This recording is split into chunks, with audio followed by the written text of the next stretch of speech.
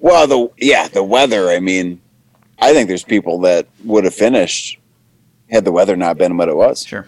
Mm-hmm. Yeah. I mean, you could not have ordered, well, for you, worse, for me, better.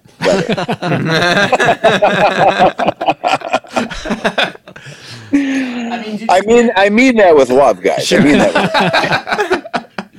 It's hard to. I'll tell you this. It's interesting. If you're in my seat, on one hand, you want shitty weather because you want stories. Yeah. Like, I want you guys to go home and I want you to do this. I want you to talk about it and be like, what the fuck happened last weekend? And spend the night reminiscing. But then at the same time, with the weather, it's also, if you're sitting in the truck at 1, 2, 3, 4, 5 o'clock in the morning in my seat, then you're also worrying about people. Sure. Because you don't, I want the stories, but you don't want anything bad to happen to anybody. Right. So it's really a conflicted place to be in. But nobody died, so we're good. It was great.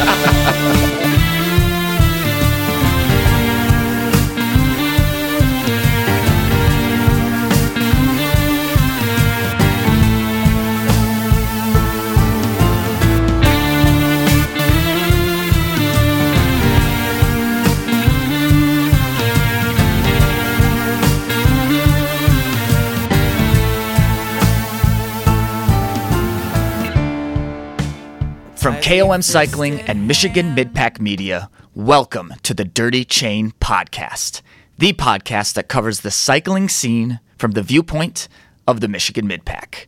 I am your host, Trevor, and on this episode, we are talking about the craziness, the insanity, the pure adventure that is the Crusher EX out of Marquette, Michigan.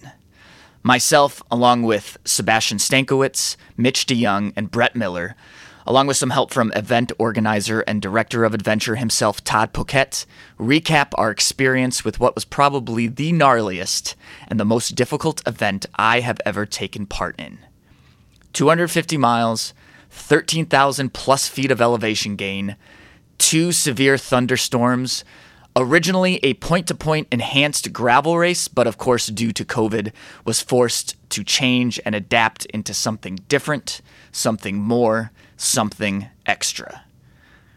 We definitely hit on a lot of the details throughout the episode, but if you're looking into some background into this event, check out episode 2 where we talked to last year's 4th place finisher, Mitch DeYoung, who is also on this episode. Or for more info on the organization that puts on the event, the 906 Adventure Team, check out episode 22 and episode 28 where we talk to Todd Poquette. Also, fair warning, there is some rough language on this episode, as well as a lot of grown men giggling, in case you are sensitive to either of those things. All right, let's jump right into it. One of the only good things to come out of 2020, the Crusher EX.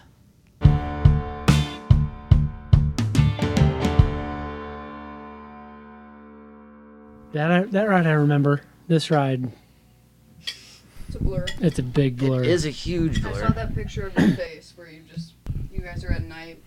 And my eyes are wide open. Mitch looks like a serial killer. At the Yellow Dog River crossing. Yeah, that photo is amazing. Brett also looks like he's super Is it the stoned or 4 of something. us? Like, Yeah. At the river, at the, But it was Mitch who I was took like it, trying so to his face sneak was into the thing, closest. And I don't know why my eyes were to the so camera. wide open. They Yeah, were just and like, you were like, Stay awake. that part wasn't the Bug-eyed. bad. I wasn't super tired then. I wasn't super tired. The storm woke us up pretty good. Oh, I bet.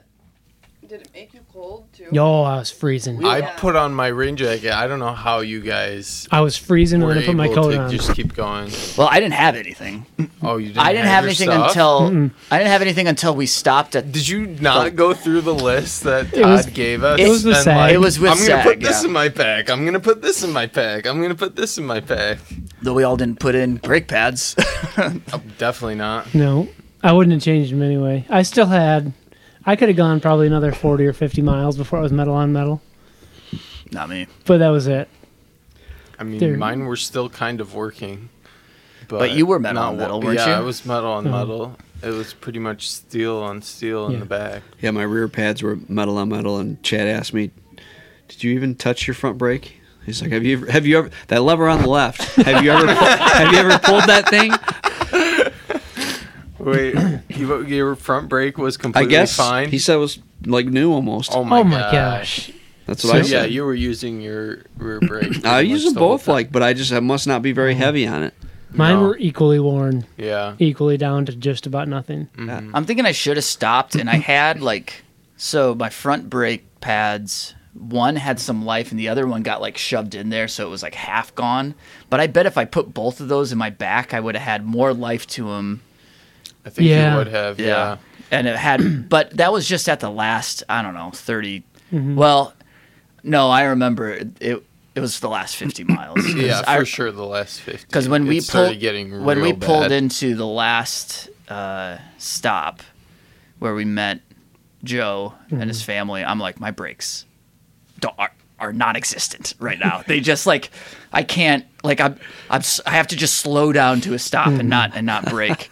And I was real worried about. Well, we should kind of get into this a little bit. So Todd might just interrupt us, which is fine.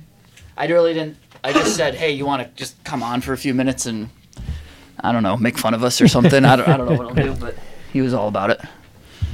So we'll see how that works. How's everyone recovering? I guess we kind of talked about this a little bit, but Good, actually. I'm feeling much better.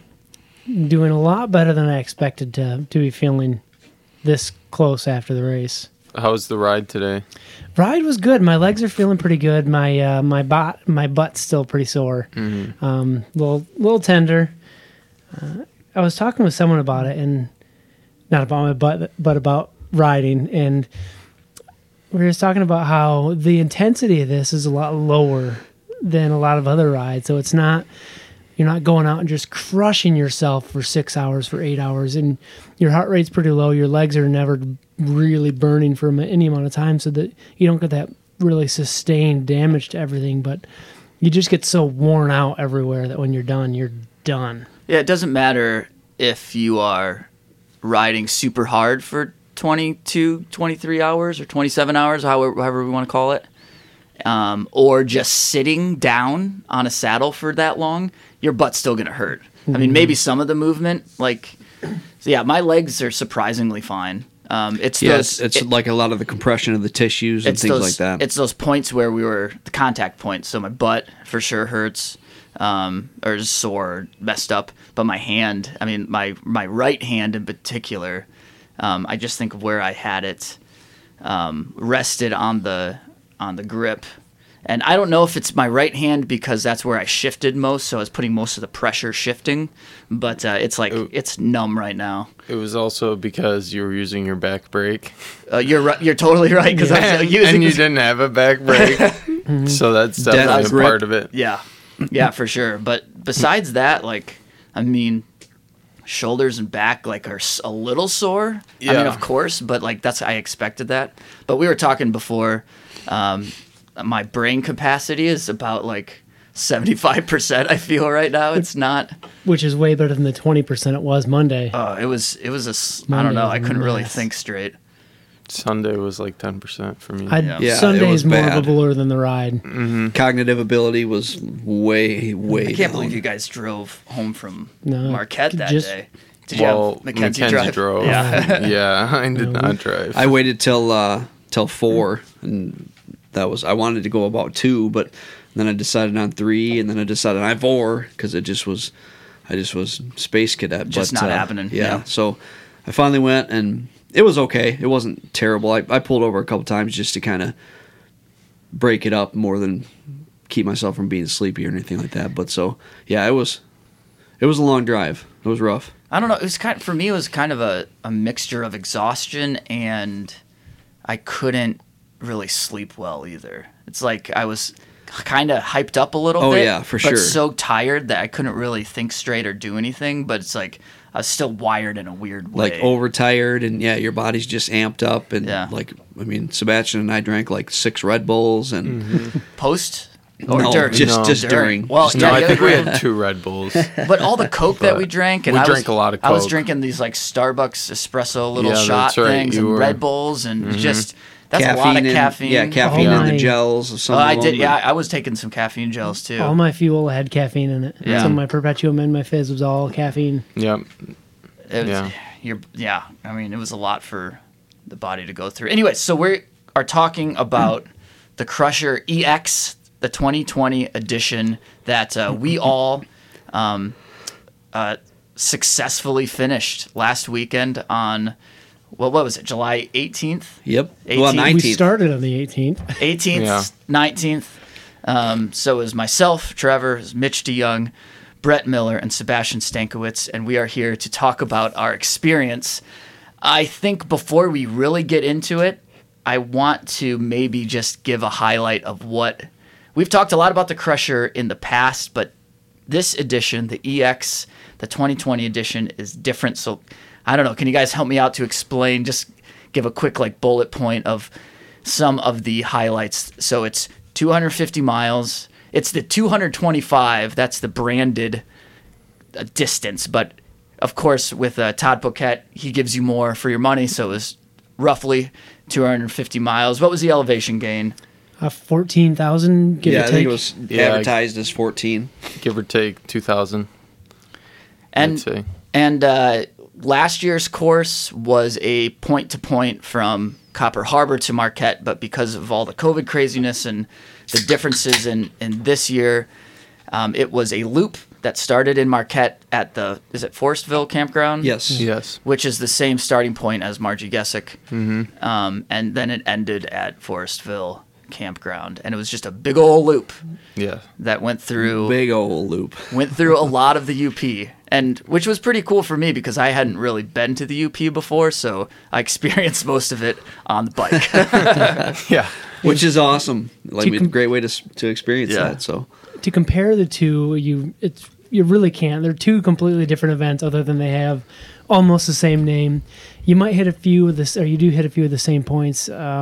So Mitch, you just not to Yeah. interrupt you, but you competed in it last year.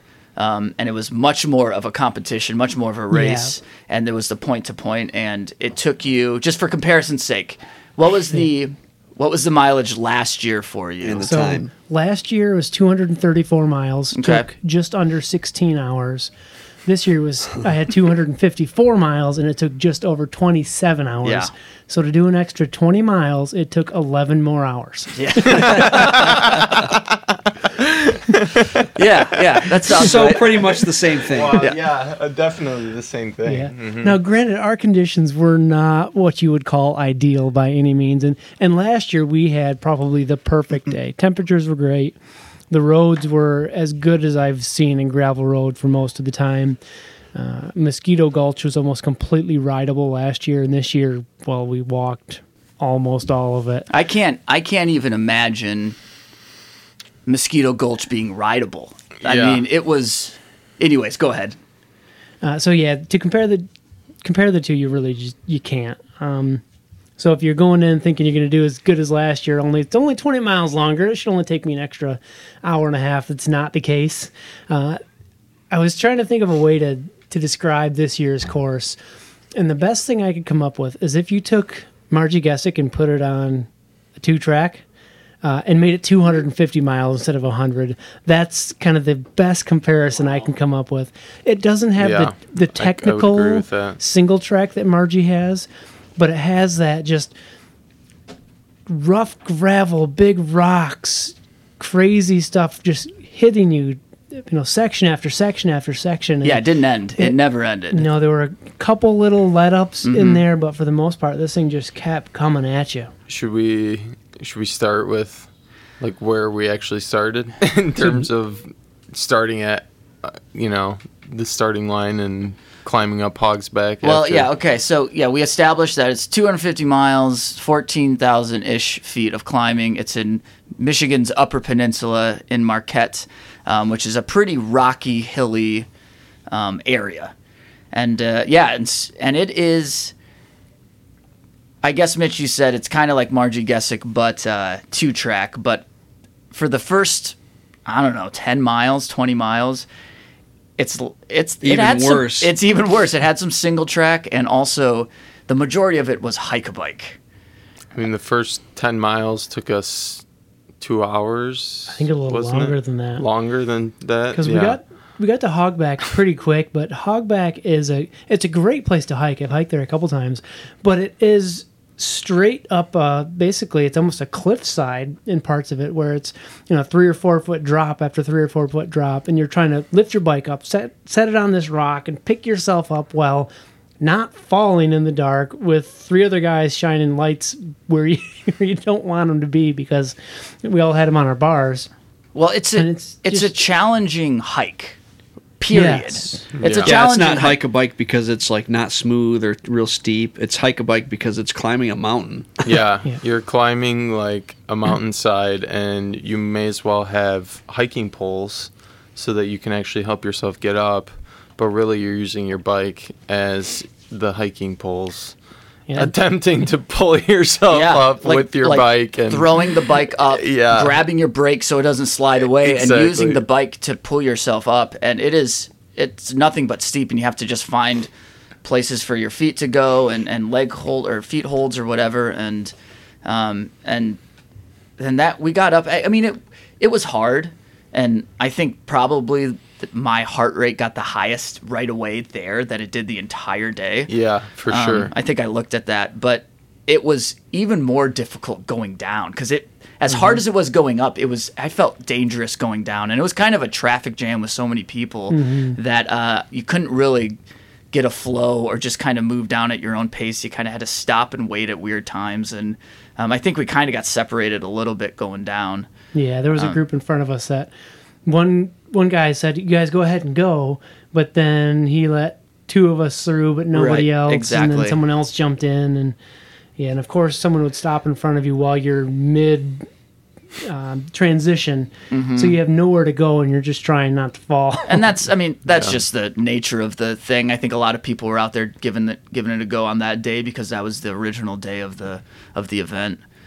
I can't imagine if it was actually not that. I mean, I get the whole point of doing it this way was because of the COVID-19 stuff and not having a mass start, but it wasn't intended to have as many people as we had there. But it's like, I can't imagine if there was more people, or if it actually was a race atmosphere like doing this, which I guess is kind of just pointless to even think about, because it wouldn't have happened. But Right. it would have been just. I'm not even sure we would have gone up madhouse. Hogs Back if it was a race. Yeah, No, there's right, no way right. you could have more Right, than it would have been 10 or 15 people at a time. complete going up that. madhouse. Well, what mileage then? We come down off of Hogs Back, but then we do a little bit of single track stuff, and then we go up top of the world, which is another kind of. Well, we go up the backside of Yeah. it, correct? Like Margie, you went up the other side, and you rode down the side we went up on for Crusher. And that was another hike-a-bike section, not as technical or hard as Hogs Back, but it was definitely difficult. What mileage was of that about? Was that at 10 I mean, it was miles? Maybe pretty not even? quick after 8 that. miles? Yeah, I would say it was about 10 miles. At in. most, yeah. Yeah. And that was 2 hours or 2.5 hours. We had to be we were close top to of the it. world. It started raining about 7:30, so that was about 2 hours, the 2 yeah. hour mark, and that was when Okay. we were out on the pavement we were- by that time. So We were Okay. 15 Yeah. minutes past top of the world when the rain started. Okay. Yeah. So Because we had time to go down the railroad bed, Mm-hmm. miss that same turn 3 times. Luckily, there were some other people there who helped us figure out where we were going, because Oh, none of that's us right. figured it out. that was like when I turned my GPS on. Yeah. After that, I was like, "Oh, I think it's time for Just to turn it on." have it on like only the. What would you have on before? Well, based on what Todd said, is that if you have like a 520 or 530, sometimes it has trouble processing the map, and so you'll get a notification for the turn wrong, or you'll be on the map in a slightly different place. And then since it's not like a road name that you just like, okay, turn on this road, there's no signs or anything, you just kind of have to follow the map on your screen. Sometimes it doesn't work as well as it should, Sure. or it seemed like that Yeah. was the case. Yeah, I can tell with a 520, we'd get to a spot and there would be 3 trails converging, and I could no way to know which one it was until I went down one and it said, "Oh, you're off course." Yeah, off course. We had Go back so many of those moments where, and even when we were on course, that it told us we were off course, or like it told 3 of us were off course and 1 of us that were on course or something. That was pretty. My 520 was definitely like all day long, off course. Course found, off course. Yeah, I had the Course map up, found, and off course.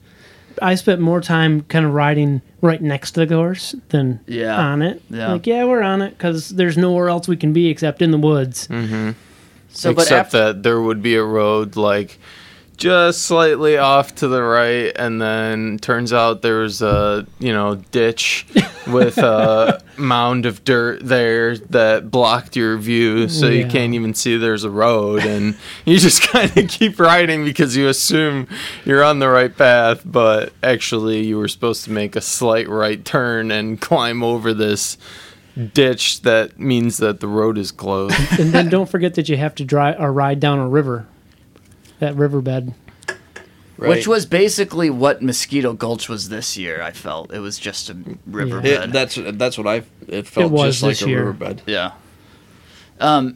So I think like there's some difficult hike-a-bike stuff at the beginning with Hogback or Hogsback or whatever it is, and Top of the World. But then from then, there was still, not to say there wasn't more hike-a-bike, but basically we were on more like just really difficult 2-track. Not much single track or any single track after that. Not for quite a while. We not had some really. more later, but not a ton. No, And then not some, much and single then track like after that. very few true gravel roads. Yeah, there was a lot of, I don't even know what you would call us. They're saying they're Jeep trails, but you'd ride along and all of a sudden there'd be a puddle that's the entire width of the road, 20 yards long, and you have no idea how deep it is until you get into it. And some of them you'd go through and they might be an inch or 2 deep, even though they look like they're a foot deep.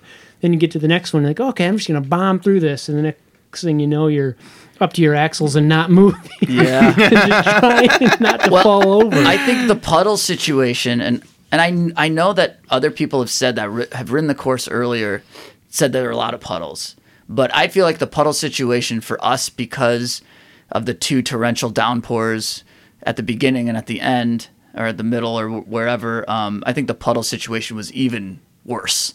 And I think that for me, like the story of the whole event was just puddle after puddle after puddle. And when we began, I thought it was funny because we began trying to go around the puddles the best we could and trying to dodge the puddles. And towards the middle or towards the end, we were just like, screw it. And we just would ride straight through. It's like, doesn't matter. We're soaking wet already. Our bikes sound terrible. Let's just ride through. It's almost faster and easier to go through. And sometimes No slowing down, just sploosh. Once your drivetrain and brakes are toast, you know, you're not really care anymore. It's just like, let's just get this done. Yeah. So I think it's too long of a course to kind of go through each part. But I think maybe we can cover the highlights of the course the best way by going through each of our individual favorite moments and each of our individual like worst moments.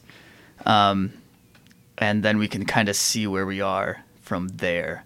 I don't know. Do we want to each give good and bad, or should we all start with one and then let's just start with like each? Let's go around good and then go around bad. Okay, all right, that sounds good. You want to start? Since you came up with it, you get to start. Yeah. I mean, there was so many parts that were I just thought were great. Like I really enjoyed so much of the day and so much of the different terrains and surfaces. And one thing that, we talked about the rainstorms, especially that early one, 10 miles in or whatever that was, 2 hours in. I felt like that really actually gave us a lot of freedom to just kind of not care and have fun and get dirty and be wet and just kind of let go and not worry about that type of stuff. So that's why that helped me tremendously to just, like we talked about, just splash through the middle of the puddles and just not care. But so,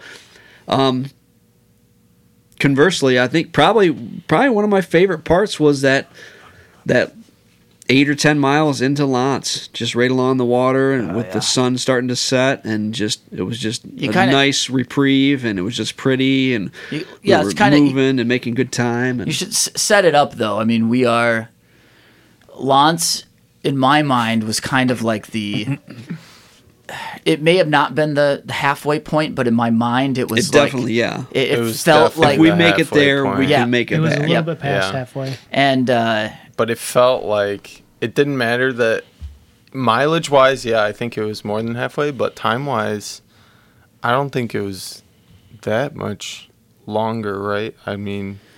Well, it was pretty close. 8 o'clock at night. Yeah, and we were out for 27 hours, so technically that would be... It was 15 pretty hours. close to the half. Pretty close. And I mean, it was the furthest point. 15 on one, 12 on the other. The furthest point west. So, I mean, it was, and for north, all intents and kind purposes, of, right? you know.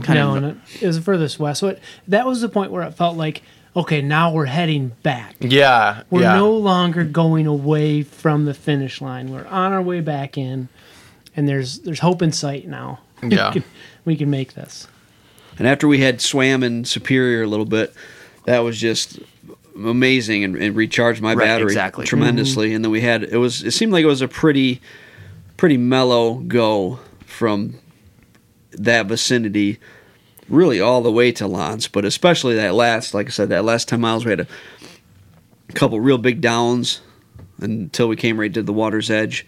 And then there was 8 miles along that water's edge, and it was just was really nice, and was a good break, and good spirits, because we knew we were like at that halfway point and that furthest point to where we can start heading back. And that was probably, I think, my favorite part, just for all those reasons, really. But, I mean, there was so many awesome things. It's really hard to say. I think that stretch from Lake Superior, from when we did the Huron River crossing, and then we jumped into Lake Superior, and that was like, it was getting hot before that. The sun was coming out, and it was getting super hot, and we needed that break at that time.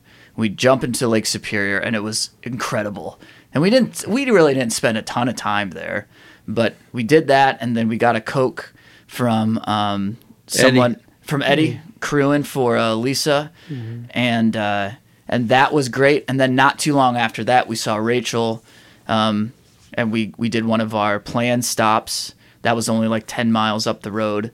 And then we had that stretch from there to Lance. And that whole bit from Lake Superior to Lance was just, it was, I don't know, it was, it like kind of refilled my tank a little bit. Yeah. It was like recharging your batteries. Yeah, mentally it was what I needed. That section was mostly paved. Yeah, it was pretty much all paved. It was a good chance for us all to turn the pace down just a little bit, because you didn't have that extra effort of being on gravel. Enjoy the views and the sights, because it was just a beautiful area right in there. Beautiful. Yeah. And just kind of sit back and, all right, let's take a few and get ready for the next part that's coming up, because this is our chance to top off the tank, refill the batteries, and be ready. And we started pulling, doing 17, 18 mile an hour pulls where we could do maybe 19, 20, 21, but we were just kind of holding back and letting it go easier, and it just was.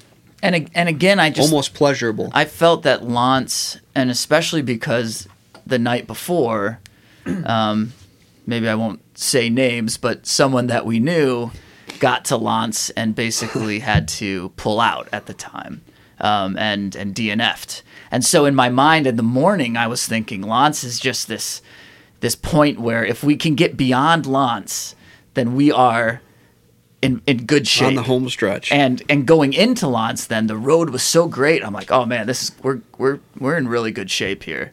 And then real quick, so that was probably that section was my favorite, but I will say that my favorite moment of it, just generally, was it's as a person that lives in Flatland, Michigan. I love climbing and all the climbs, and they just keep coming. I mean, they're relentless, but I loved it. I mean, there are some really difficult. Even at the end, there were some super steep. Some chunky climbs. That we did twice. there was some both sides, baby. Free miles, extra miles, right? There were some super steep and difficult climbs, but I loved it. I absolutely loved the course for that. And I think the section going up Mount Arvon was probably my favorite climb. Just going. I mean, it was a nice, long, steady climb, and I loved it. Yeah, I love that section too. It's just a good place. I know we got spread out a little bit, but no more than a minute or so apart from each other. And we all just kind of settled into our own paces and cruised up it. And it was, steep and hard. And I was working hard and breathing hard, but I had a big stupid grin on my face the whole way up it. Yeah, for sure. And I think we did. There were several times where we would settle into our own pace, and I think the climbing was one of them where I feel like we would just settle in our own pace, and we'd get to the top and we'd gather. But conversely, on the other side would be the descents, and you guys, Mr. No Brakes. Well, it didn't help that I had no brakes, but even beyond that, you guys are way more experienced with the technical terrain and the descents, and not to mention you have full suspension bikes, but I don't really think that's necessarily the reason. But you guys could just fly, and you could have left me in a second, but you waited for me at the end of the hills or the descents. But right after the descents would be a climb, and then you would pretty much catch us there. So I wouldn't say it was we were waiting. I would say you would pretty much catch up to us. Catch and pass. Yeah. I did like to be behind you though. Like actually that was the only way I felt comfortable getting down some of these is to watch your lines, and I was like, okay, I can safely get down this. But left to my own devices, I probably would have died going down some of these. Well, it definitely makes it easier for you to gauge what speed you should be going, and like you said, some line choices that helps and things. Man, like there that, were some descents that I did, and I don't know how I stayed on my bike. I wasn't sure either. I was like, you were behind me on one of them. Yeah, I would either be like right behind Trevor or near Trevor. I feel like every time I'd look back and like be like, did Trevor make it down? Because I was a little worried watching him go down that descent. But I mean, I think my favorite part, oddly enough, was all the checkpoints. Like that was my favorite part of this whole ride, just because of the fact that they were like a scavenger hunt kind of, and they were just emphasize hunt. I think.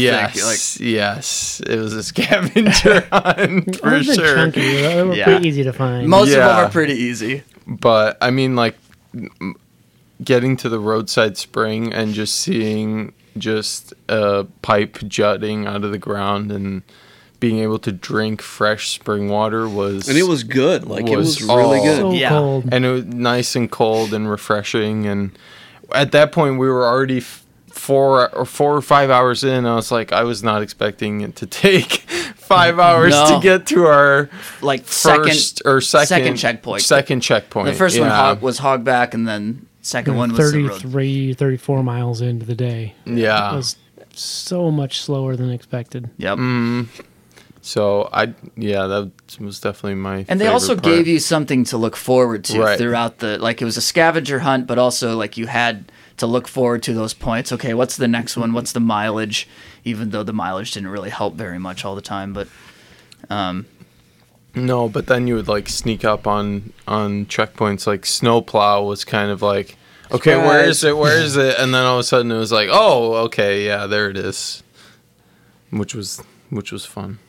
So joining us on Zoom now is a unwelcome guest, I guess. Mr. Todd Poquette, the creator of this whole mess. Director of adventure. Yeah. Can you hear us okay, Todd? Hear you, and you guys look great considering what you've been through. Yeah. Oh, thanks. Good stuff. Riding through hurricanes is a great idea. Mitch. So, Todd, we were just going around the room kind of talking about our favorite moments of the race. And I don't know, just to kind of recap, probably kind of both Brett and I were talking about our favorite moments was like from Lake Superior, Huron River to Lance. I mean, that whole stretch is like a soul reviving, you know? Yeah. It's a Christmas present. It absolutely is. Felt like it. And then Sebastian said the checkpoints, the scavenger hunt-ness of that was kind of gave you something to look forward to, but also kind of a pain. We have more to talk about that. The Chunky Summit thing, man, that was... I was definitely cursing Todd's name. He did not like the scavenger hunt on the last item. No, I did not. But it also made it my favorite part of the event, so... And I don't think... Mitch, did you share your favorite?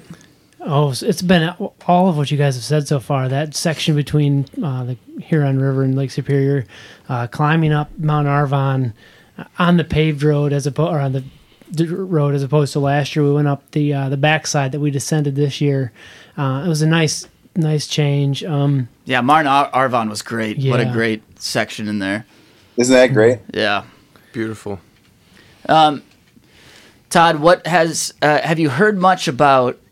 So the day we went, we obviously had more than just course conditions to deal with. We had Mother Nature to deal with. Yeah. And I saw, was it really for the 225? Was it like a 50% finish rate? It looks something. Yeah. Yeah. It was 52 started and 26 finished. Okay. So yeah, almost exactly. Yeah. Pretty much. And I mean, we have our stories to tell, but are there any? I know that someone got lost really bad in the middle of the woods. Like, what is there anything else that is notable from this last weekend that you heard? Well, the notable thing from the weekend. So at 1 o'clock in the morning, I'm sitting in Lance with Stacy, and we're looking at this dot that is nowhere near the course, and we're like, man, that guy's in trouble. We got to do something. A car pulled up alongside of us. It's fucking pouring rain. And I'm like, who is this? The window cracks. I crack my window, and I'm like, what's up? And they're like, I think Casey's in trouble. And I'm like, no shit. That's what we're talking about right now. I said, the dude's in a swamp. So that's the most memorable part of the whole thing for me, was that poor bastard being stuck in the swamp overnight. So how did he was extracted though? Obviously, right? Like what did it take to find him? Well, thank goodness Brian Egert, who did the 250, I think the weekend before you guys went out, so he's familiar with the course. He's from the Keweenaw. He has a camp on Northwestern, so he's familiar with where Casey was stuck out in the swamp. So I stayed in Lance, kind of at like the command post, watching all these dots. And Brian went out to look for him. Well, at 5:30, he went out at 2 a.m. At 5:30 a.m., Brian texted me and said, I can get within a quarter mile of him, but I can't get to him until daylight because it's like a quagmire out there. Oh my god! So he retreated until daylight, and then he went back in when it was daylight, and Casey had left. Casey was on the move. He was bushwhacking to Lake Superior. Oh my goodness! I'll have to send you guys. I'll text you the picture. I think Mark Salm sent me a picture of Casey's legs. I mean, he literally, it looked like he got mauled by a cougar. Oh, shoot. So then Brian ended up looping around, and he went up to, well, where you guys crossed at the mouth of the Huron? Mm-hmm. Casey bushwhacked there, I don't know, through 3 miles of swamp. Yeah, that's... And was he tubing at some point down the river there? Or? He made a fire out of what little toilet paper he had, and he was able to warm up until the hurricane took it out. Oh my god! And then he laid in a tinfoil emergency blanket until 6 a.m. Holy cow! I can't imagine being stuck out there. But all in all, like he got out healthy, right? Like he is good.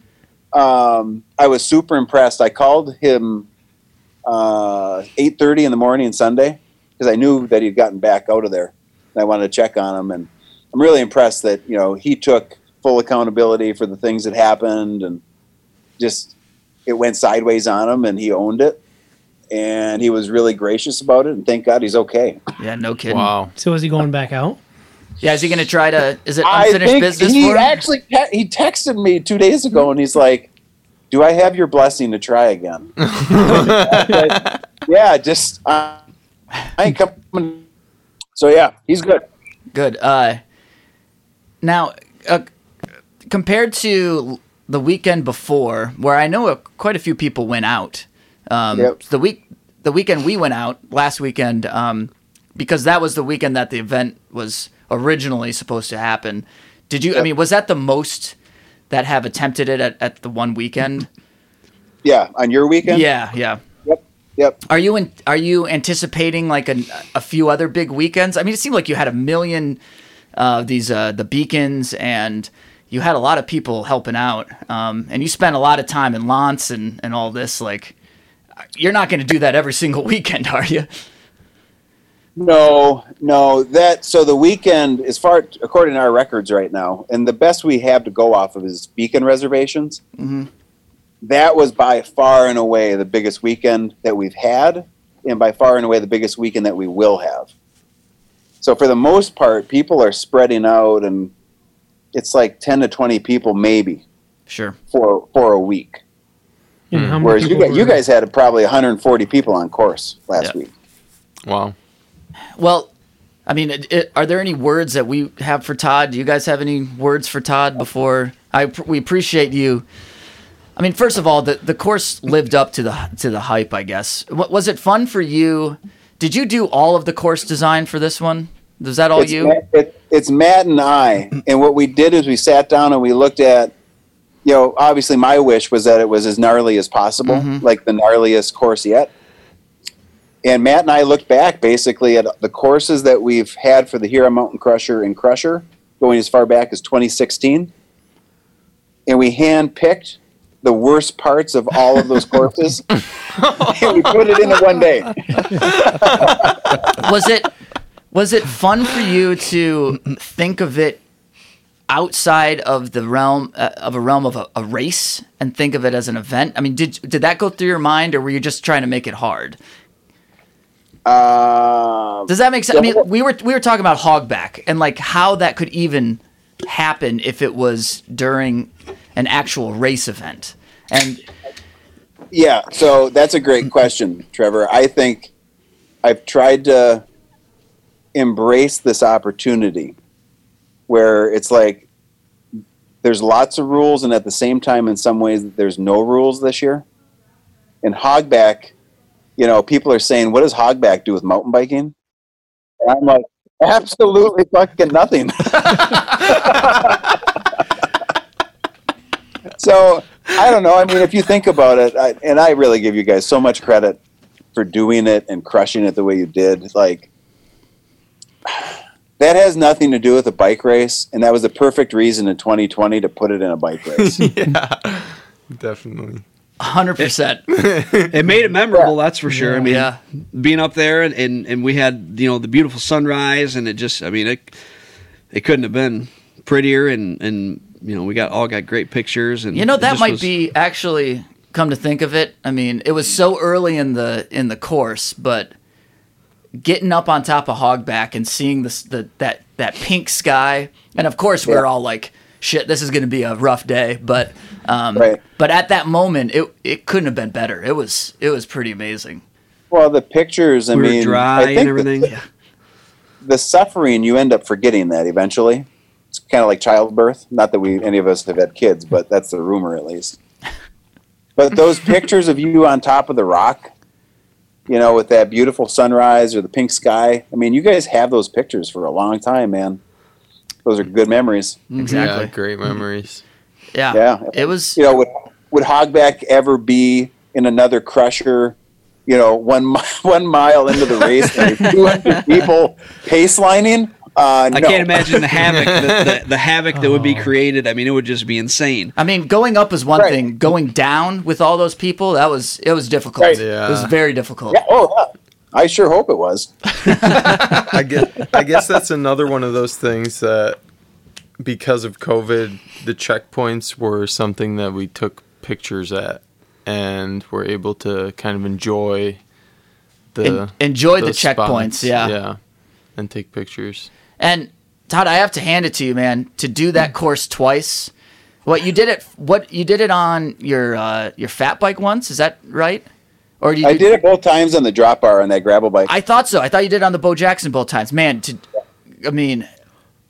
badass. I mean, we all had suspension. And my hands are killing me. I mean, my right hand is completely numb right now. And mine too. Still numb. Yeah. Oh Christ!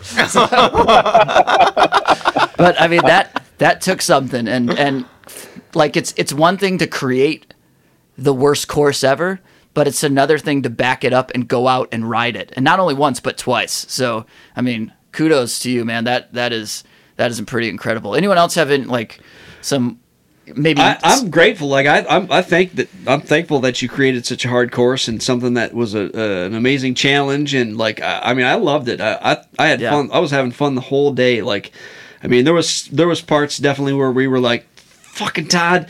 Yeah. But then we still had fun. So it was so many beautiful sights, and it was just awesome to experience that much of the UP on a bike and to be able to just have so many ups and downs, literally and figuratively. And I was talking earlier about the rainstorms. Like that early storm was almost a blessing because it gave us the freedom to just kind of not really give a shit about anything. We just were able to, I mean, there was 20,000 puddles, and we were like, whatever, we're already wet.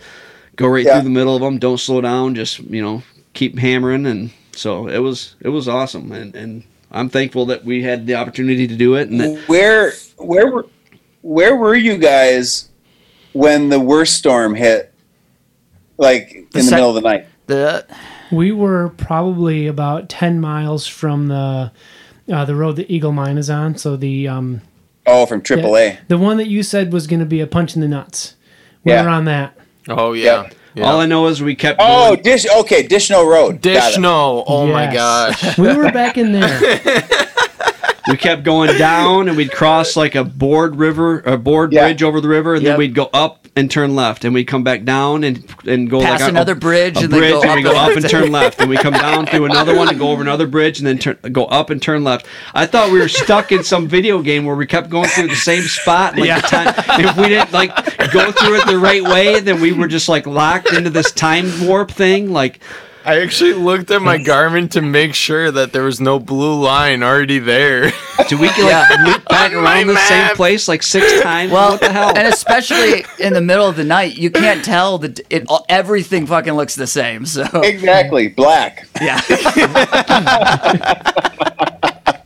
Yeah, so we got to go through Mosquito Gulch. What I want to know is, did you have trees coming down around you, or what was going on? No, it was pretty. It was raining one way, then it was raining the other way, the opposite way.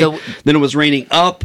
Then it was raining in our faces. Wind was bad, and it was a real concern that we could either get struck by lightning or get hit by a tree falling. But none of that happened, and we had some pretty close lightning strikes, given the thunder and everything. But it was. But we kept riding through it. We just kept pushing through, and I think if we were talking to each other, if we would have got into like a real open field, I think we would have not gone into that open field. But if we would have known we were in an open fild, I was waiting for the tornado to just come crashing out of the woods and take us away back to the start.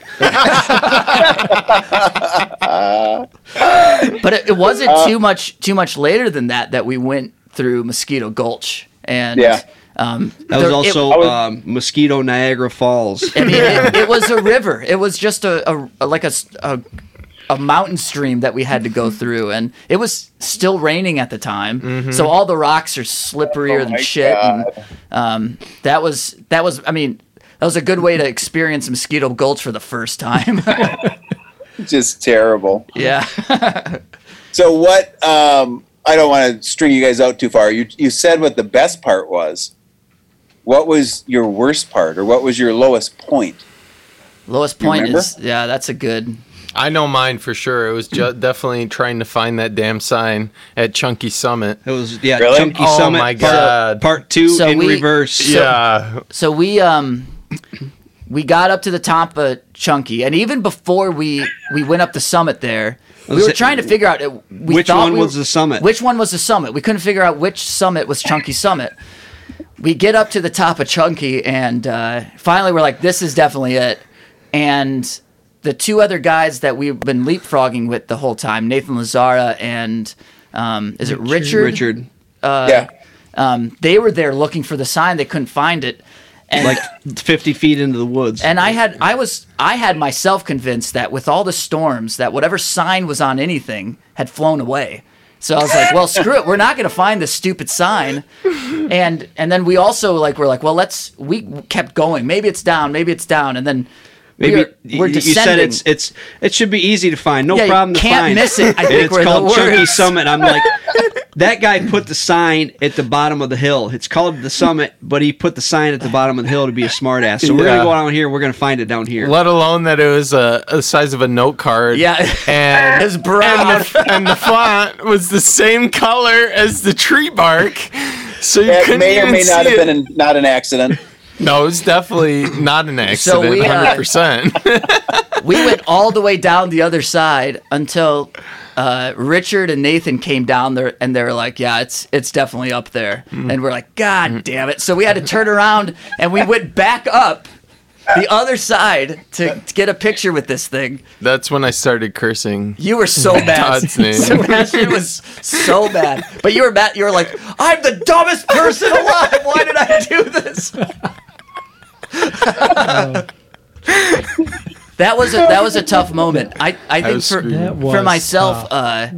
my lowest point were I had some mechanical issues. Oh, man. And That's an after understatement. 40 understatement. miles in. After the first storm, it did a number on my brakes, and I totally lost my front brakes. And I had to take the pads out. And then I was having some issues with the pistons on my back brakes, and it was kind of locked in, so I was doing more work because it was just dragging and dragging. And I'm 40 miles into this thing, and I've been waiting for this for so long and thinking, I'm going to have to pull at mile 54 or something. And I was pretty bummed. And mentally, it kind of ruined me for a good while. I thought, I'm already thinking, well, what weekend can I come back up and try to finish this thing? When can I, maybe I should contact Nick Stanko. We should give it a go later or something. I'm going through all these different scenarios in my mind of what to do. And then my back brakes start working better. And I think I saw my wife at one of our early stops. We and- threatened Trevor that we were going to tell him because he was like, "I'll just go with Rachel. I'll be fine." And we're like, "We're going to tell you to tough it out. You can't go with her. There's no way she's taking you out of this race." Well, honestly, I get to the stop, and I say to Rachel, I said, my front brakes aren't working, and she swears she didn't say this, but she said, well, do you really need your front brakes? She did say it. I heard her say it. So Wife of the year right there, Trevor. So I thought, well, my bike was already for 200 miles, I thought, I'm really afraid that I'm going to get into a bit where I won't have brakes and I won't be able to ride. But I knew that I would see her again at mile 100 and something. And I thought, well, if I can get to 100 and something, that's better than 50 something. So, Yep. And then in between 50 something and 100 something, I convinced myself that, no, screw it, I'm doing this whole thing. So that's, but Awesome. that from around mile 50 or something, it was really tough. And then it plays mind tricks where you're like, I think my legs hurt, or I think my fitness wise I'm not right. And it just What do I got, a flat tire? What are my brakes dragging? What's going on yeah, here? It was Brakes are dragging. they were dragging. They're dragging so bad. But and then And then they weren't working on the descents. No, so- I was looking behind me concerned because Trevor pretty much was pulling his brakes and it was just metal on metal Ooh. and it was rocky descents and I was the last 50 miles after the second storm, I put too much, I don't know, whatever. Like I lost all the pads on my rear brakes. So that was the only thing. And any descent I would come to, I would like, Hail Mary, full of grace, the Lord is with you. But I don't know, I got through it. It got to a point where probably we were, I don't know, 30 miles. And I was like, if I have to walk down every single hill, I'll do it. I'm going to finish this stupid thing. But yeah, I would say the mechanical issue and being pissed off that I didn't bring more brake pads, that was a tough part. Well, I just remember when we went to turn onto the road or the 2-track for Chunky Summit, Sebastian and I both turned and stopped, and then you go, "I'll be back, guys!" Oh yeah, you just rolled past the road with your brakes squeaking. Yeah, I could not stop on a dime, or I couldn't stop on a 10-foot. Like, there's no way. I mean, it just it was rough. It was scary, but that was. But you did it. Yeah, but he did it. Yep.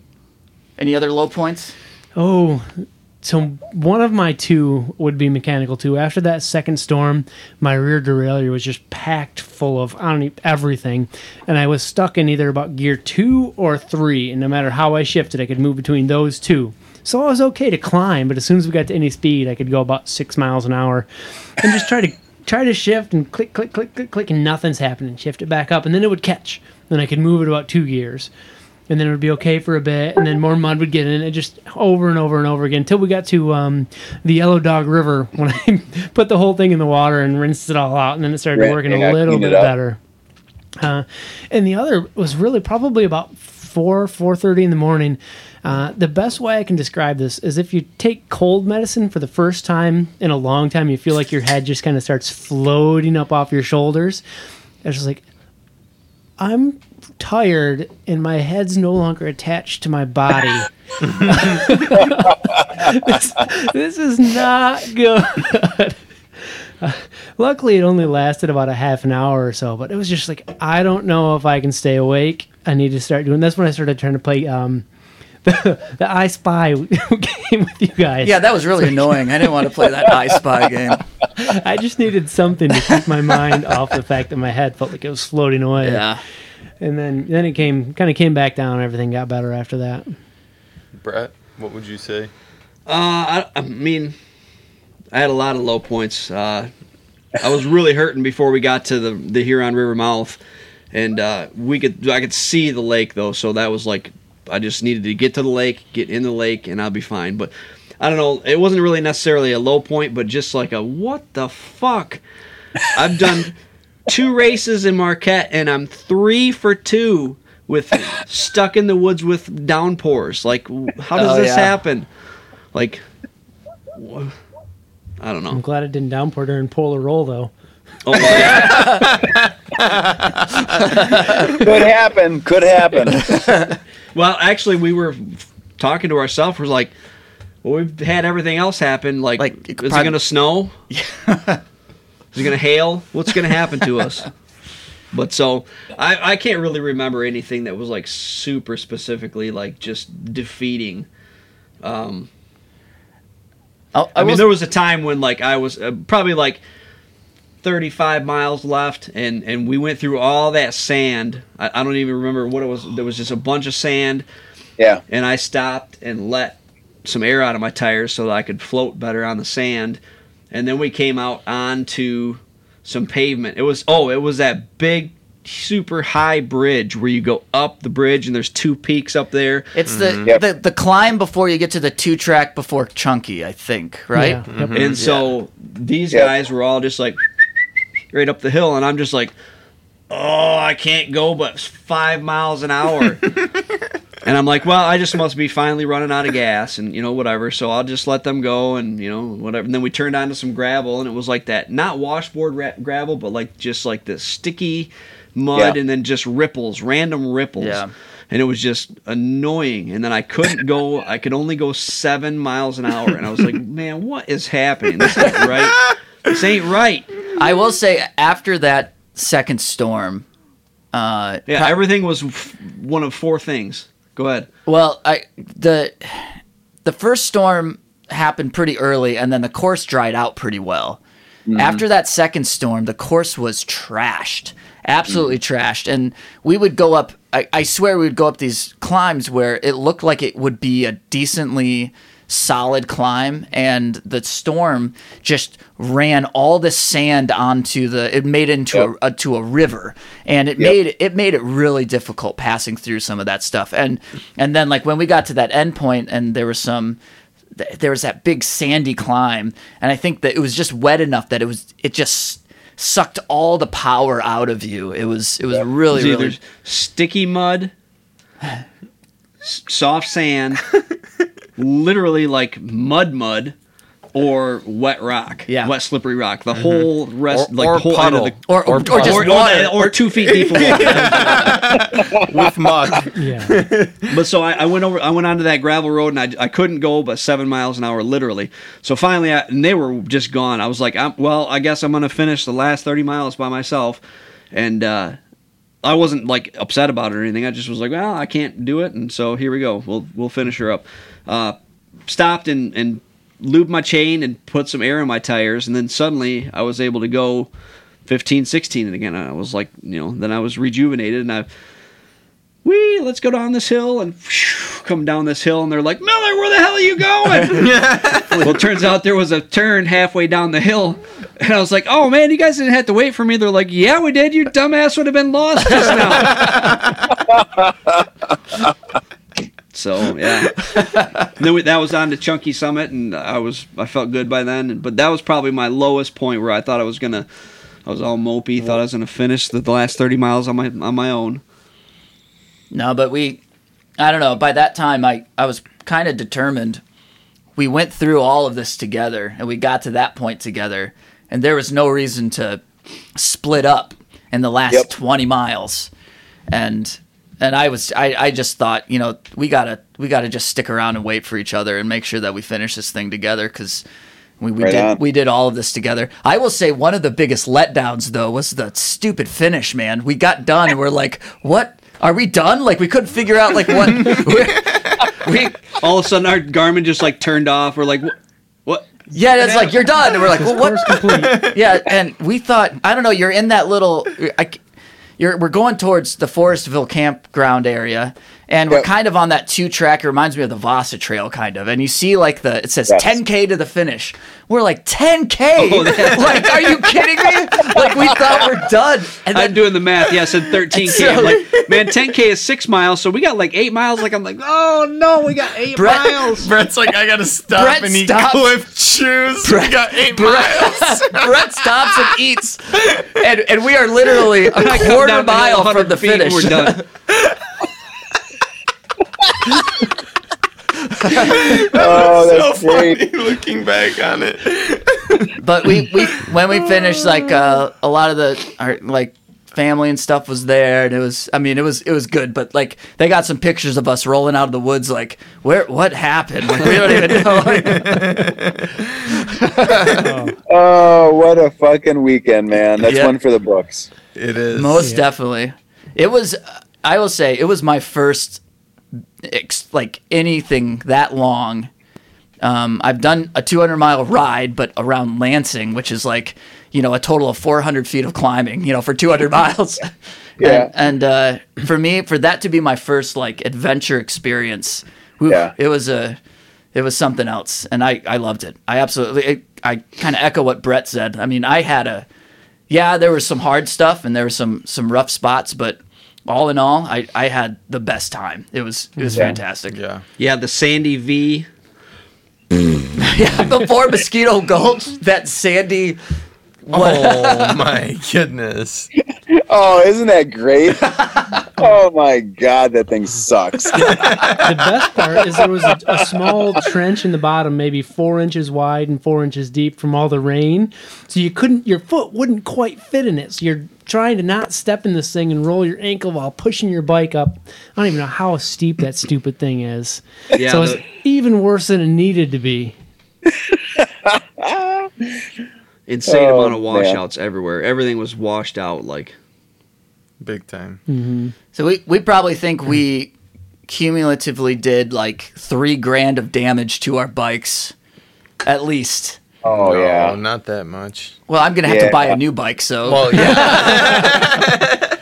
The bikes took a beat down last weekend, man. Yeah. That's rough. for sure.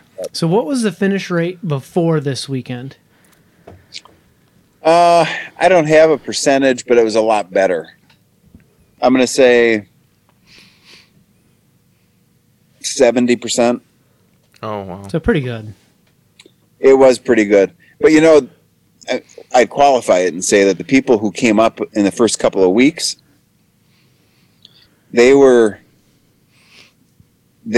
done this type of thing before. So they were ready. I mean, Jason, I think I don't think anybody's beat his time yet. Well, maybe somebody did. I thought someone did on Friday. I thought. Yeah, somebody. Oh, yeah, Ben did. Yeah. Ben did beat his time. But we had some pretty experienced people come up in the first 2 weeks, chomping at the bit to do it. So it's not surprising in the first couple of weeks that the Savages came up and they were successful. Yeah. And then as you get into the event weekend, you get just a more varied mix of, riders. And varied mix of weather. Well, the weather. I mean, I think there's people that would have finished had the weather not been what it was. Sure. I mean, you could not have ordered, well, for you, worse, for me, better.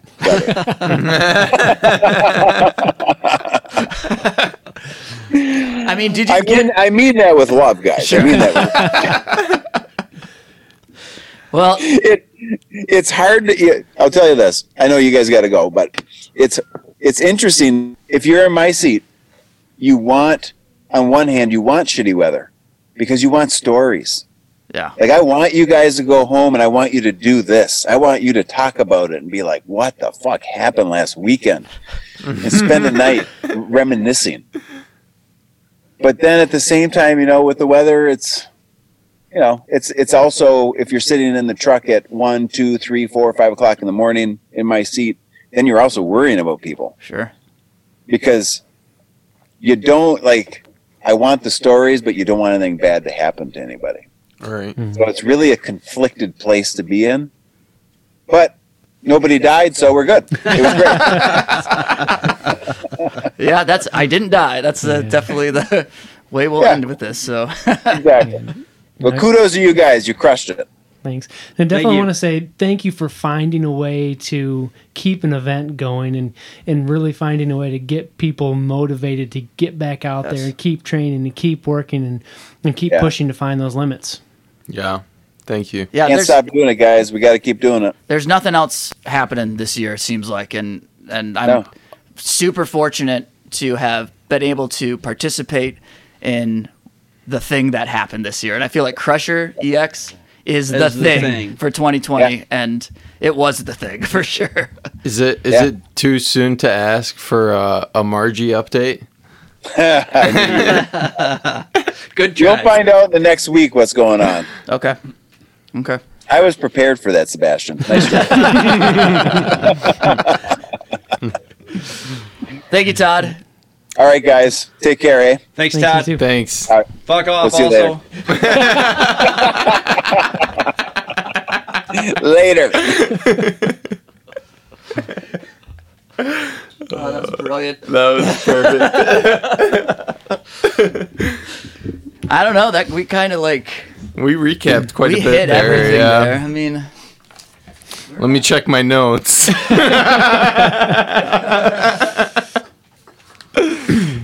no, that Oh, what about the part about when we were leaving Lance and Brett burned a match? I thought that was going in. There were two spots. It was post launch. I was doing monster pulls on the way in too, but He up the one big hill in before It was post launch. was both because before he went up. Hold on. We'll wait for you to get out. We'll He, wait. he went up the giant hill that we're all like, slow down, and he's like, no, I'm feeling fine. And That was after before launch. That was after launch was the bugs, and he was flying away from the no. bugs. So after that big hill was you're coming out of Lance on 41, and then we went on I swear it was after Lance because it was post Red Bull. he did both. He burned matches in both spots. I think the bigger one was after launch. The big because he with did the a bunch of flies. fly. Yeah. It was one hill before Lance, because we were heading north, and then it was just this big long hill that kept going and going and going, and he just took off and went flying ahead of us, and then we turned left. And then we turned left and then went along the water. Yeah, I guess. But so yeah, he burned 2 spots. I got to make a segment out of that one still. So I guess we did talk about. Todd gave us a moment to talk about our dark moments, but then we kind of got through our best and darkest. But what about the most memorable? So you brought up Brett burning a match after he had Red Bull. Well, it was like a combo Red Bull, and then also the black flies were so bad that he tried to outrun them. Yeah. Didn't matter. Those things were so fast. I don't know how they kept up. Well, I don't know if it's because you guys went up ahead of us that the black flies weren't really bothering us that much, or if it's because you had the sticky thing on your helmet. I'm not sure. But I wasn't that bothered by them. I honestly didn't really have that many flies flying around me, or maybe I just didn't notice. I think don't you know. did. You guys all did. Like Yeah. when I was like, if anytime I was towards the back of the pack, there was just absolutely swarms around all of you guys, and it was like, you know, they if you were moving, they couldn't really land on you that well. But like, so I accidentally I didn't ended up. Turns out I didn't drop anything, but so. I was farting around with my Garmin, trying to get it in my top tube bag, in my gas tank bag. Oh, you're messing around with your equipment? Really? Oh, what a surprise! So Just one more thing, guys. I'll be right there.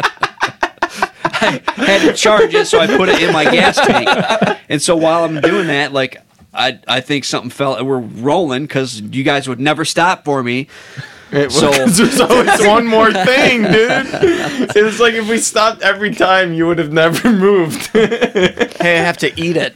So Half a mile from the finish. I thought my flashlight that I just bought like 5 days ago for $35, I thought that fell out and hit my spoke, and like so I just bought it. I was like, curses, I got to go look for this real quick. Yeah.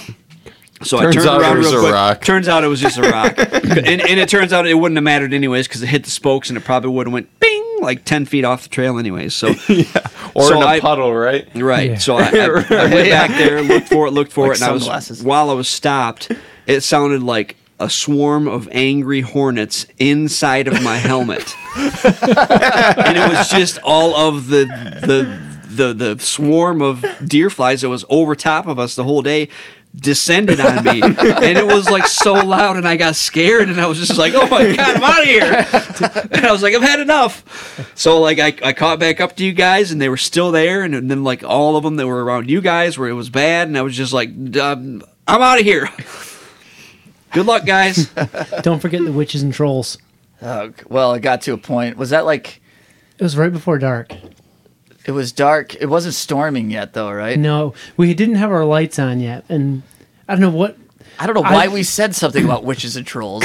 But We were all loopy because we got to this spot and the trail just sort of ended, and They were controlling our GPS Yeah. or something. oh, that's right. That's so right. I stopped and was looking, and there's this just huge puddle. I was like, "Well, it looks like it goes through here, so I'm going to try to skirt around it."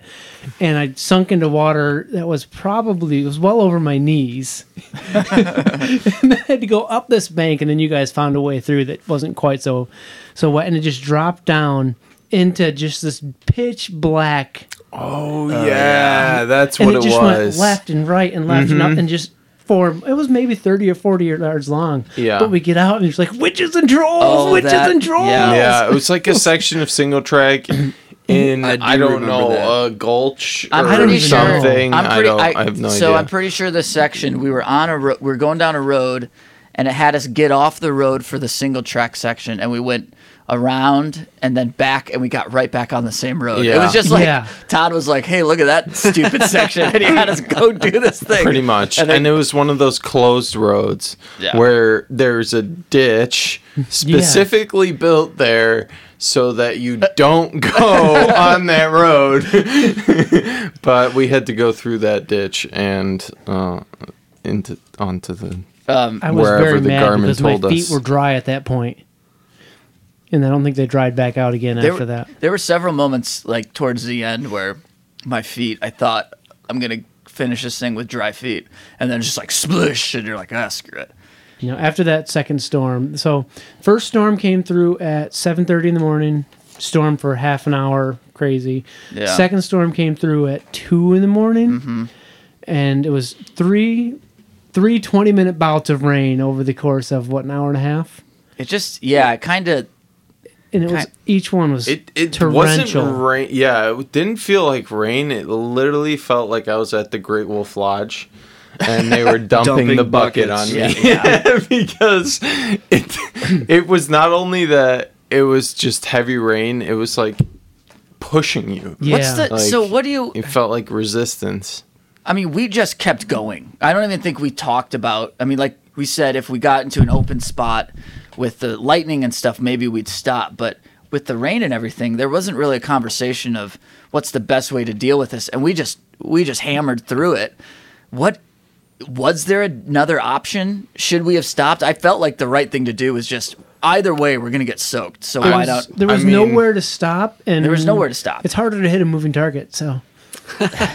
I wish we had stopped earlier so that I could put my rain jacket on. I assume that everyone had one. But that's about it for me. I had an emergency poncho with me. Yeah. I was like, I need to put my jacket on because I was getting freezing I was in cold. the camp of, there's nothing. I mean, we can try to hide under a tree, but we're still going to get soaked. You're or we still can going try to to get find soaked, something. and you're going to be cold because you're exactly. That's what I was more worried about is getting chill because we're just not doing anything. I will say just that keep going. when we stopped after the big storm, mile 200, we had like around then, we had a stop where Joe was there.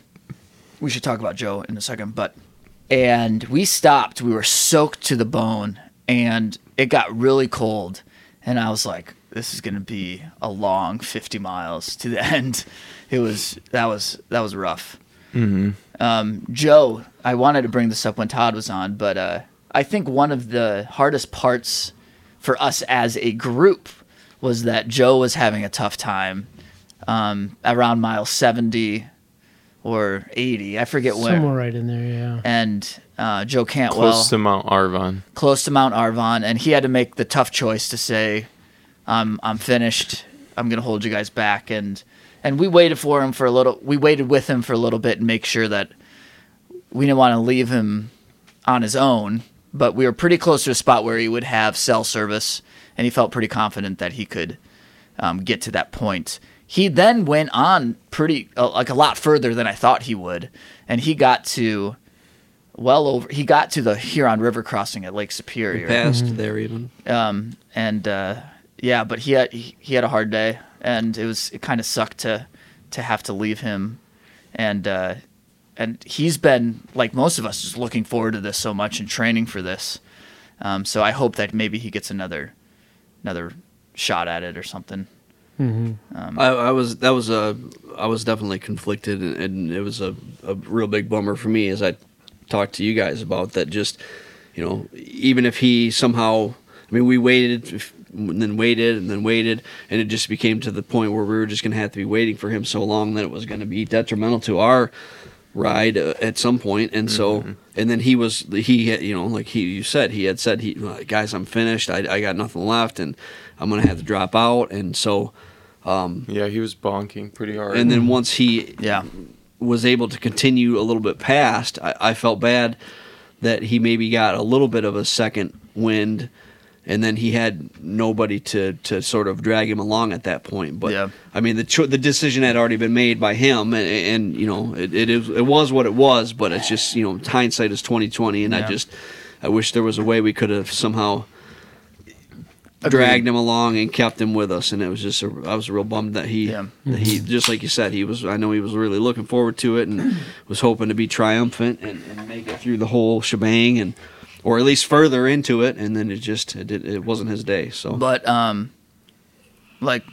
class act that he was. He met us at mile 200. Yeah, that was amazing. And he crewed for us at mile 200. And what time was it at mile 200? It was real late. Dark o'clock.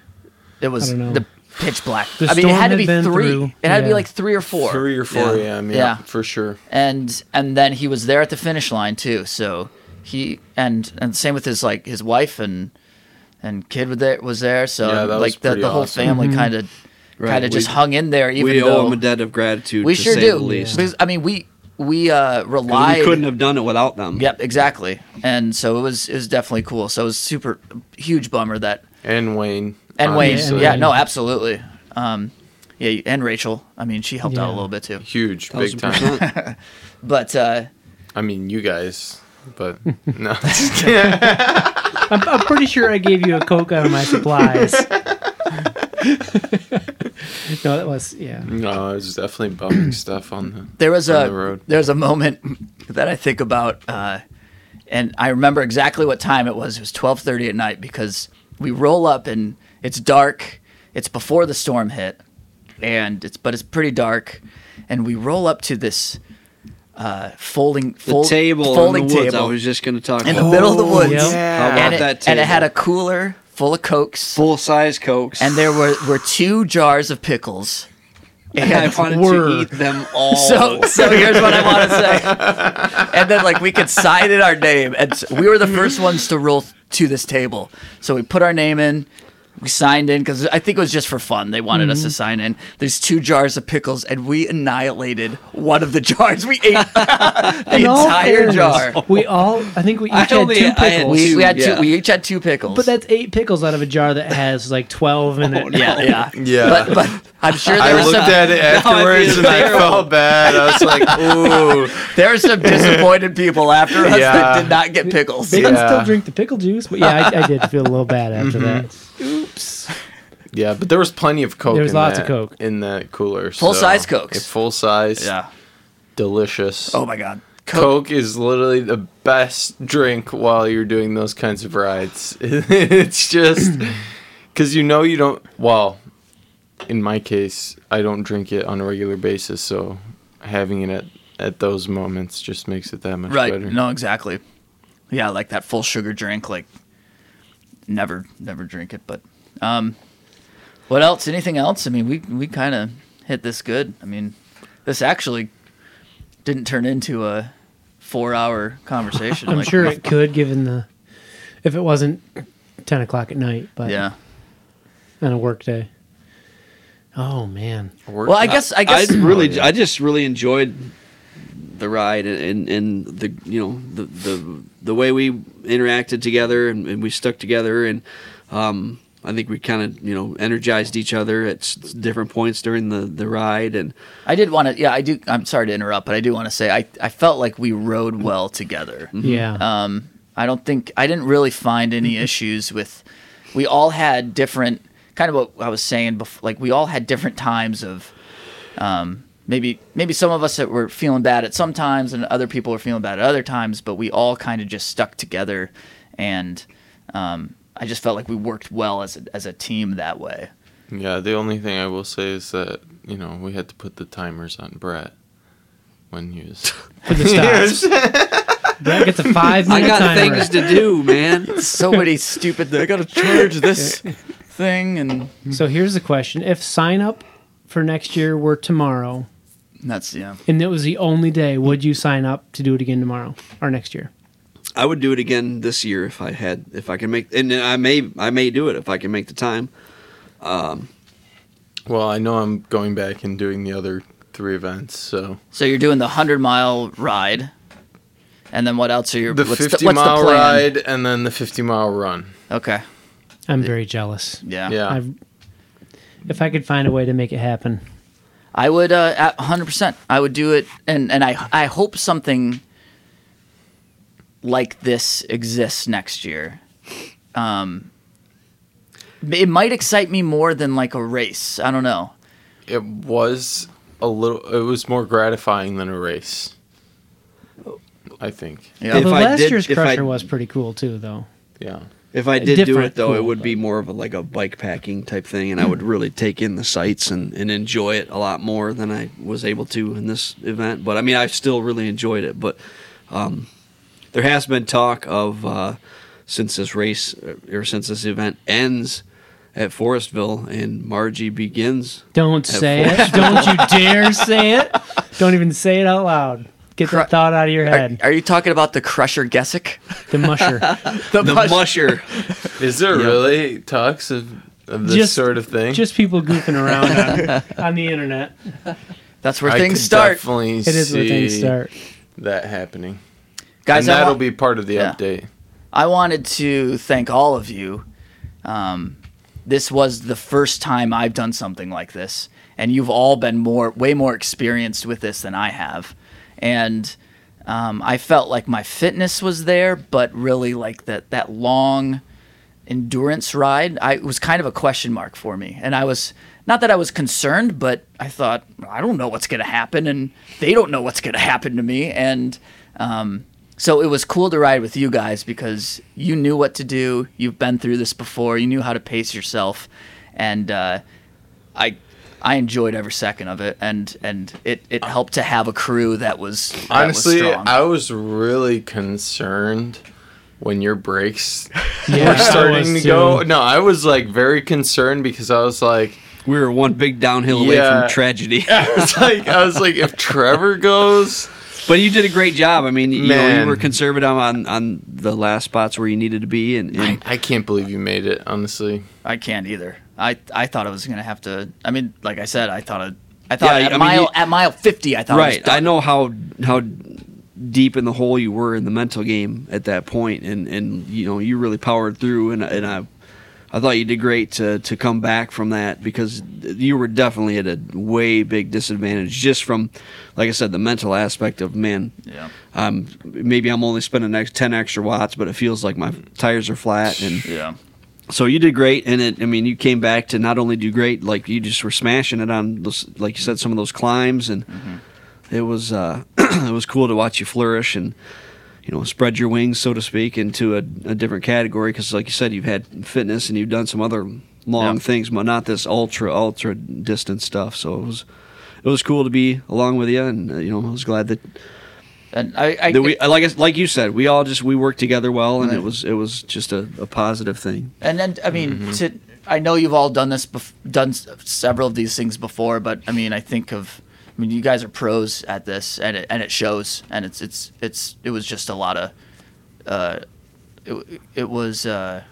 I felt very fortunate to be with you guys, Yeah. and not to get too like sentimental, but it was just cool to finish all together and just be like, yeah, we did this together.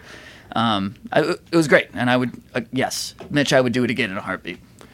I think it's funny because now that you say that, it was like, myself, I know that I need to be eating literally the whole time I'm on the bike, and I feel like I'm eating the whole time I'm riding because I don't really use much of the nutrition powder stuff.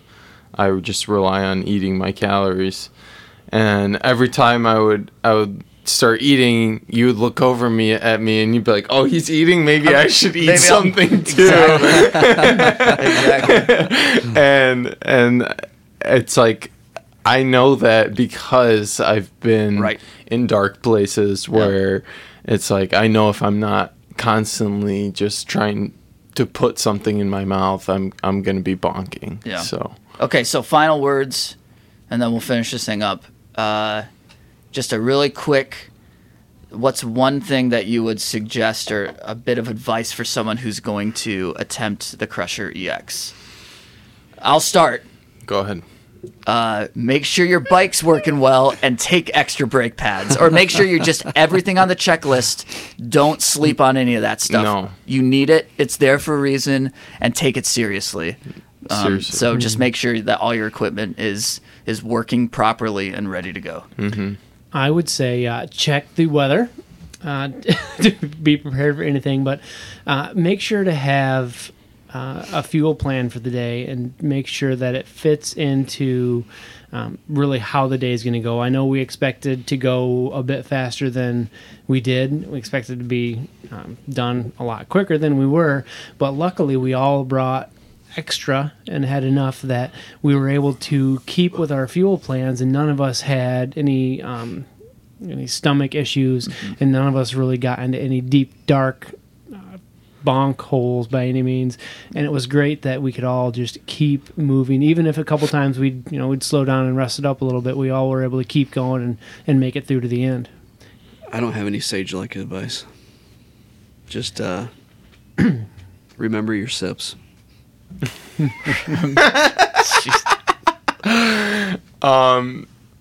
Yeah, I mean, And pedal that thing. yeah, pedal that thing. For me, I would say that the little bit of advice is, kind of take it one segment at a time. For me, it was like, okay, I got to this checkpoint. Okay, that means that I have this checkpoint to look forward to now. So I only have to do this a little bit to get this much done, right? So I'm not thinking about The entire 250. Yeah. I'm just kind of breaking it up into segments and enjoying when I get to that checkpoint. I'm like, oh yes, I made it. Get to take a break, get to take a selfie, enjoy the rest off my bike, and then to the next part. Now to the next part. Yeah. So Oh, you're saying so I did that wrong. I was like 249, 248, 247, 246. Dang it, I wish I'd have known. Especially when that clock goes back up because we made a wrong turn. right, exactly. Yeah. 247, 248. Back up Chunky Summit. Yeah, that's why I don't like to look at the mileage. Gentlemen, a hell of a ride, hell of a weekend. Thank you for then coming back here and reliving it, and I'm sure we'll be talking about this for a long time. For sure. For Yeah, sure. definitely. Thank you, Good Trevor. stuff, man. The Dirty Chain Podcast is a Michigan Midpack Media production in partnership with KOM Cycling, the source for your bike accessories and necessities. Connect with us on Instagram and Facebook at Dirty Chain Podcast. Email dirtychainpodcast@gmail.com. Call our hotline 616-522-2641. If you are enjoying the podcast, please leave us a rating and review on whatever platform you use to listen. Audio editing and original music by myself, Trevor Gibney. Sheldon Little handles the social media, graphic design, and of course, bad decisions. Although I had a few of my own bad decisions in the last few weeks. Thank you to Mitch, Brett, and Sebastian for coming on the podcast, and of course to Todd for creating the monster that is Crusher EX. And as always, keep your chain clean, Get your chain dirty. We'll see you in the mid-pack.